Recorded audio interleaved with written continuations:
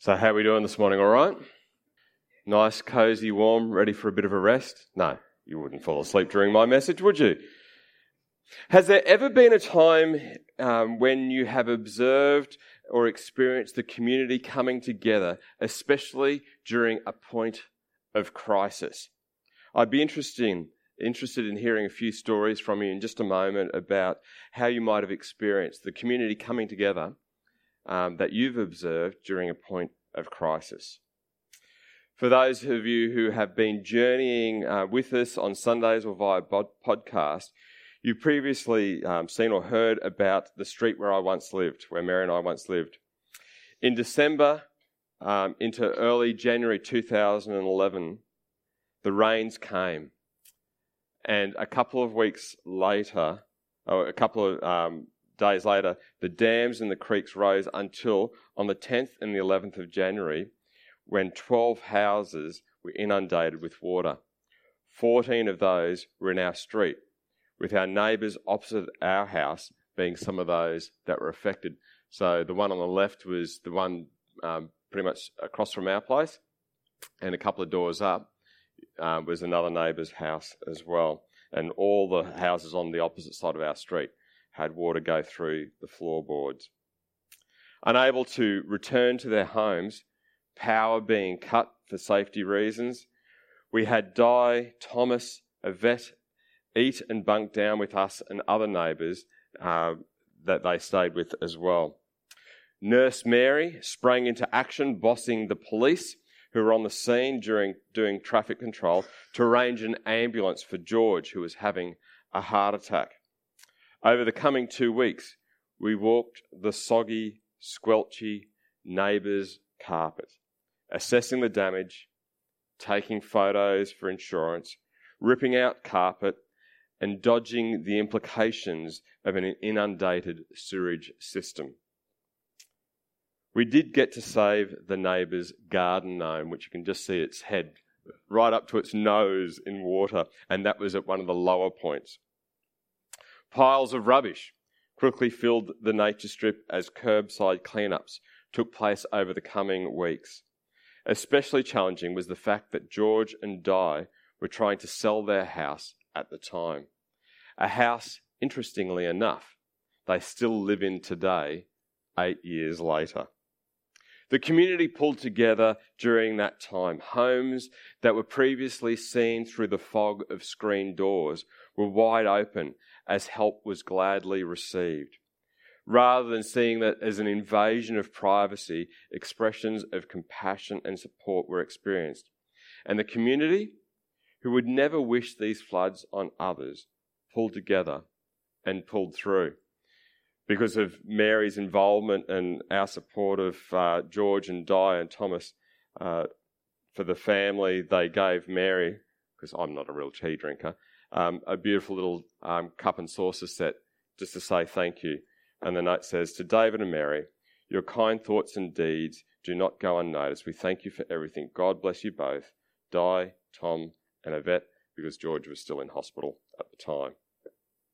As I mentioned, I'd be interested in hearing your thoughts about a time when you've experienced or you've observed a community coming together, especially during a time of crisis, and what that meant for you. So if you just want to pop up your hand, I'll race around with the microphone and we can hear from you about a time where you've observed the community coming together, pulling together, whether it be a crisis for you or a crisis for someone else that you know about.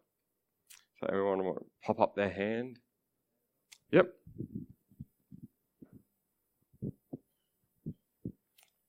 Good idea. I was in Queensland too at the time, and I remember those floods, and I was in Roma, and you could see everyone from Brisbane and all over came in and helped.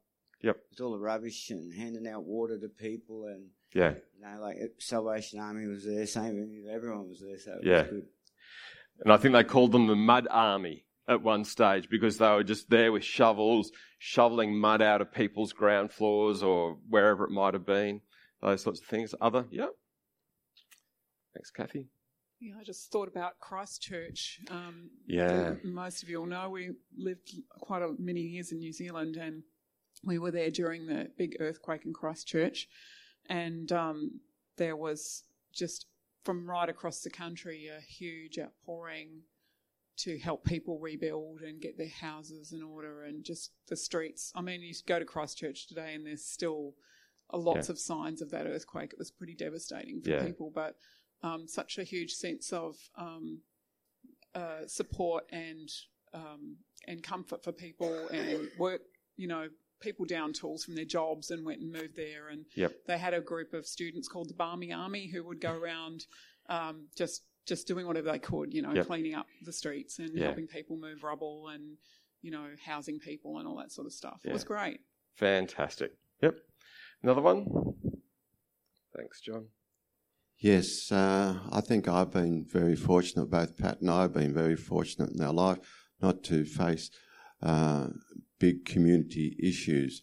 But I remember, I think I would have been about 17 or 18 when Northcote Church of Christ caught on fire. And if you're aware of where the church was, it was at the top of Ruckus Hill. How many remember know it as Ruckus Hill? You know where the Orthodox Church is now opposite? That's where Northcote Church of Christ was years ago. And we certainly came together as a community there. Stutchberry Dairies. I used to walk across a block of land on my way to Sunday school when I was a young lad growing up. I worked for my grandma's across this block of land.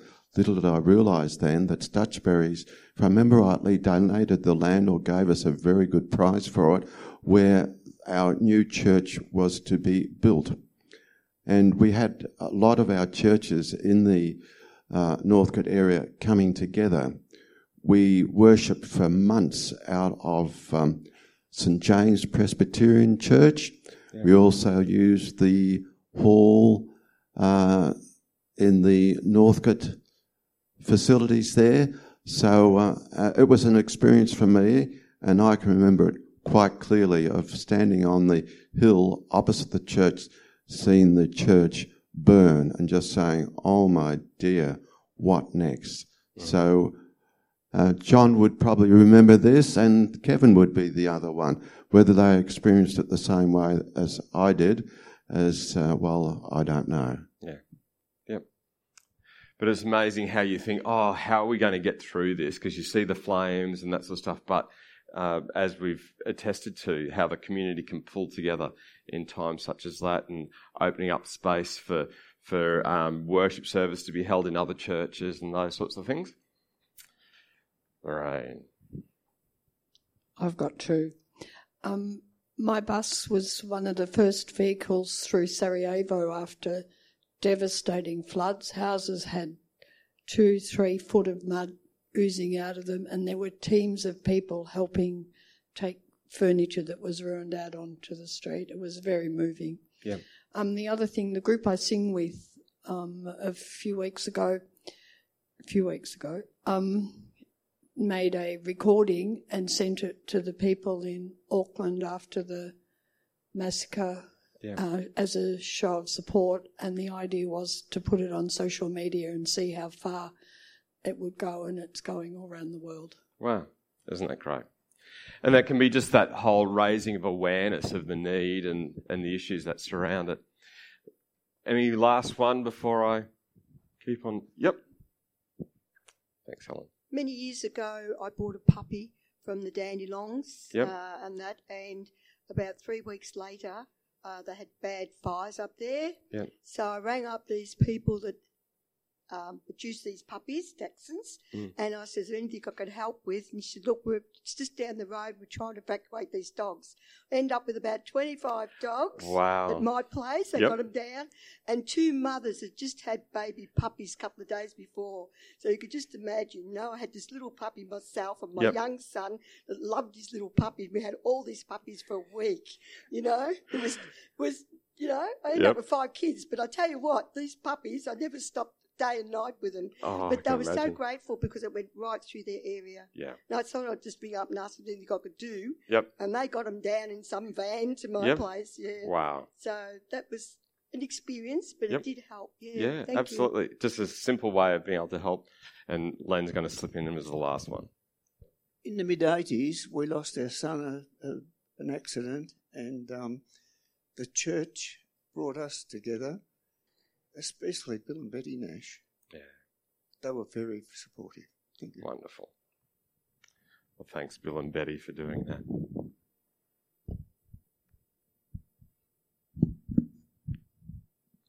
Australian social researcher Hugh Mackay writes, although some people behave badly in a crisis, running away from danger that others need to be rescued from, or looting properties that have been flooded, or laughing at others' misfortunes, most people rise to the occasion, not just satisfactorily, but brilliantly. It's one of the characteristics of human beings. Because of our sense of community is so deep and powerful within us, we respond almost unthinkingly to the needs of others when when they are suddenly in our face. And the more acute the need, the more reflexive is our response. That's not because we were born to be heroic. It's because we are social creatures. We know viscerally, rather than cognitively, that we are connected to each other, part of each other, bound by our common humanity. Even without a crisis to face, we are naturally inclined to connect rather than disconnect, to engage rather than disengage. Look at the volunteers who give up precious evenings and weekends year after year, and you realise the spirit of the community is far from dead. It was actually interesting, and I'll divert just for a moment. I was filling out a grant application for Darebin City Council for their partnership grant, which is for $50,000 a year over 3 years. And they asked for the dollar value of the volunteers that support Northern. And we worked out that on the Darebin City Council calculations, the dollar value of volunteering that is contributed to Northern Community Care Works and our activities that we do here is in the vicinity of about $3.9 million in value every year. And that's based on $25 an hour compared to the Australian Bureau of Statistics average wage, which would be about $42 an hour, which would push it up to about $6 million a year in donated time. The value of volunteering can never be underestimated. In our reading from Nehemiah chapter 2 that Lorraine read, we discover what I believe are a few critical ingredients in what it is to be a positive influence, to respond in a positive way in a time of crisis. The first is recognition or awareness. It sounds like a no-brainer, but people need to be aware of the need. For Nehemiah, living far away, we pick up his recognition of the need in Nehemiah chapter 1, verses 1 to 3. These are the memoirs of Nehemiah, son of Hakaliah. In late autumn, in the month of Kislev, in the 20th year of King Artaxerxes' reign, I was in the fortress of Susa. Hanani, one of my brothers, came to visit me with some other men who had just arrived from Judah. I asked them about the Jews who had returned there from captivity and about how things were going in Jerusalem. They said to me, things are not going well for those who returned to the province of Judah. They are in great trouble and disgrace. The walls of Jerusalem has been torn down and the gates have been destroyed by fire. Nehemiah recognized that there was a need when he heard from his brother Hanani about the significant issues that were faced in Jerusalem. For us today, the issues that they were facing in Jerusalem would be like us living in our homes without a front door. Would you feel secure? Would you feel safe? Nehemiah's people lived in anything but safety. As followers of Jesus, God can reveal to us a crisis in other ways as well. Whether it be Joseph or Daniel with the interpreting of dreams, or in the New Testament, Agabus, who is used by God to predict a famine. in Acts chapter 11, verses 27 and 28. During this time, some prophets travelled from Jerusalem to Antioch. One of them, named Agabus, stood up in one of the meetings and predicted by the Spirit that a great famine was coming upon the entire Roman world. This was fulfilled during the reign of Claudius. Recognition can come in all sorts of ways, but unless we know, it makes it difficult to respond. But after recognition comes the challenge of the journey of a figurative foot in distance. It must move from recognition to compassion. It must move, as it were, from our head to our heart. Hugh Mackay recognises that for some, rather than being moved by compassion and altruism, some people are moved by selfishness and opportunism, preying on the misfortunes of others, looting properties and laughing at others. But for most people, at least for a little while, there's a move from the head to the heart, from recognition to compassion. This is hinted at in Acts chapter 11, in the acknowledgement in Acts chapter 11, verse 29. So the believers in Antioch decided there was something that was going on for them that they not only recognized, but they had compassion on the situation and what was being predicted. Something happened as a result of this prophetic revelation that moved their hearts. Similarly, Nehemiah was also moved, as we read in Nehemiah chapter 1, verse 4. When I heard this, I sat down and wept. In fact, I mourned. For days I mourned and fasted and prayed to the God of heaven.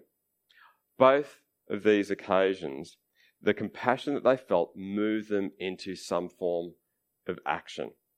For Nehemiah, the need was way too great for him to fix the problem by himself. He recognized the need and he had the compassion for those in need, but he lacked the capacity to respond in and of himself. He needed political willpower. He needed a king who had no real interest in Yahweh God. But through prayer, Nehemiah experienced the king's favor, providing resources necessary to respond to the crisis. While Nehemiah lacked the capacity, the ability to adequately respond to the crisis for the release of the resources of the king, Nehemiah had both the recognition, the compassion, and with the king's help, the resources. He now had the ability to respond. Later, in Acts 11, we read about the capacity to respond was actually in the pockets of the people. In Acts 11, verse 29. So the believers in Antioch decided to send relief to the brothers and sisters in Judea, everyone giving as much as they could. The Bible teaches quite clearly about the importance of regular giving to the ministries and the work of the church.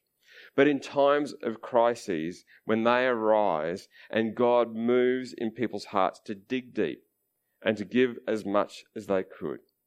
For the people facing famine, imagine how amazing it would have been to see these gifts being distributed as there was need. For us today, when there are cries for help, when the crises are experienced, it's important that we don't live our life with our head in the sand. It's important for us to be informed, to have recognition and awareness of the issues. But more than just a 30-second news spot or an article in the paper, we need to be moved with compassion. We need to have a heart like God's, who is moved by the needs of people. Our compassion moves us to act. Our first act should be to pray. Nehemiah was moved to pray, and I believed it would have been a pretty safe assumption that in Acts as well, when this prophetic word came about in the church meeting, in almost as it were like a church service, about a famine coming across the entire Roman world, there would have been people moved with compassion to pray. I wonder what moves you to prayer. We can pray individually, but there is something special about coming together to pray. Recognizing the need, we are moved with compassion, and through prayer we respond like Nehemiah in the Old Testament and the believers in Antioch in Acts. We respond based on our capacity. And when people prayerfully give as much as they can, and there is still a gap, we need God to move in the hearts of others as well, whether it be government or in other ways. And this was true for Nehemiah, and it can be true for situations for us today as well. In Nehemiah's situation, the people in need knew that there was a need. In that Bible reading that we had before, that Lorraine read, the people were living in that situation where the walls were broken down and there were no gates to keep them safe. They knew the need, and they had some capacity as well to respond to the need, because the block work for the walls was there, but they didn't have enough capacity. Nehemiah provided the leadership necessary to get the job done. You know, it's easy for us to focus on, in our time of need, what's in the best interest of the church. But I want us to cast our gaze a little further. You see, I believe that God wants us as a church and churches everywhere to be leaders in the community when it comes to responding to times of cries and crises. To be ready to respond when there is a situation of need. We won't be able to respond in every situation, but we as a church today must have a good reputation in the community to look out for not only our own interests, but the interests of others as well. But that's not always easy. Sure, responding to the obvious need is easier. After all, they're in plain sight, they're easy to see. But what about those cries and crises that sit in the shadows, as Hugh Mackay puts it? Cries of social isolation. If neighbours don't stay in touch, Hugh writes, occasionally calling in to see how they are getting on, perhaps making a cup of tea or staying for a chat or offering to do some shopping, feelings of isolation and confinement can snowball into a miserable sense of exclusion.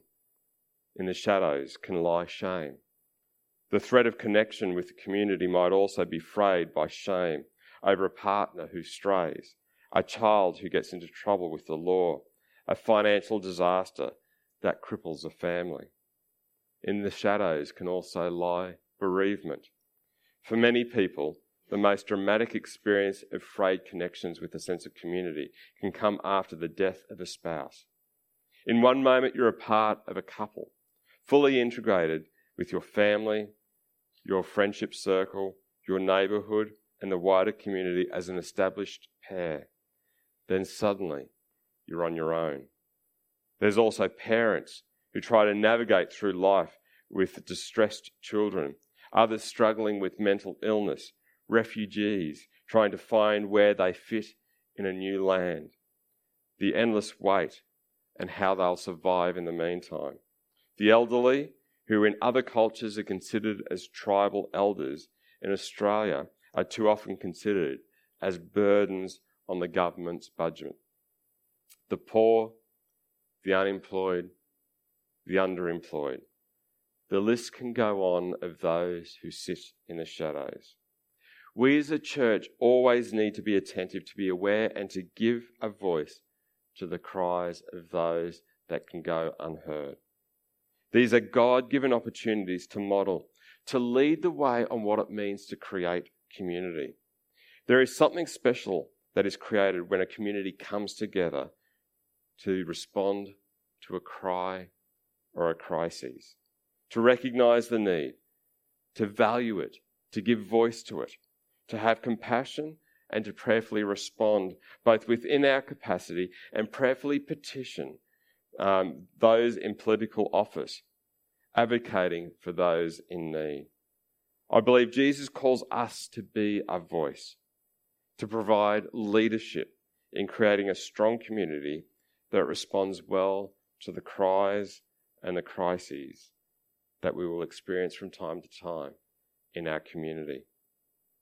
In James chapter 1, verse 26 and 27, it says this: If you claim to be religious, but don't control your tongue, you are fooling yourself, and your religion is worthless. He goes on to say, pure and genuine religion in the sight of God the Father means caring for the orphans and widows in their distress and refusing to let the world corrupt you. As we respond today, I want to invite you to consider prayerfully responding to one of the following. Recognition. And I think it might be, there we go. Recognition. Am I so caught up in my own thoughts that I miss recognizing the cries of others? Compassion.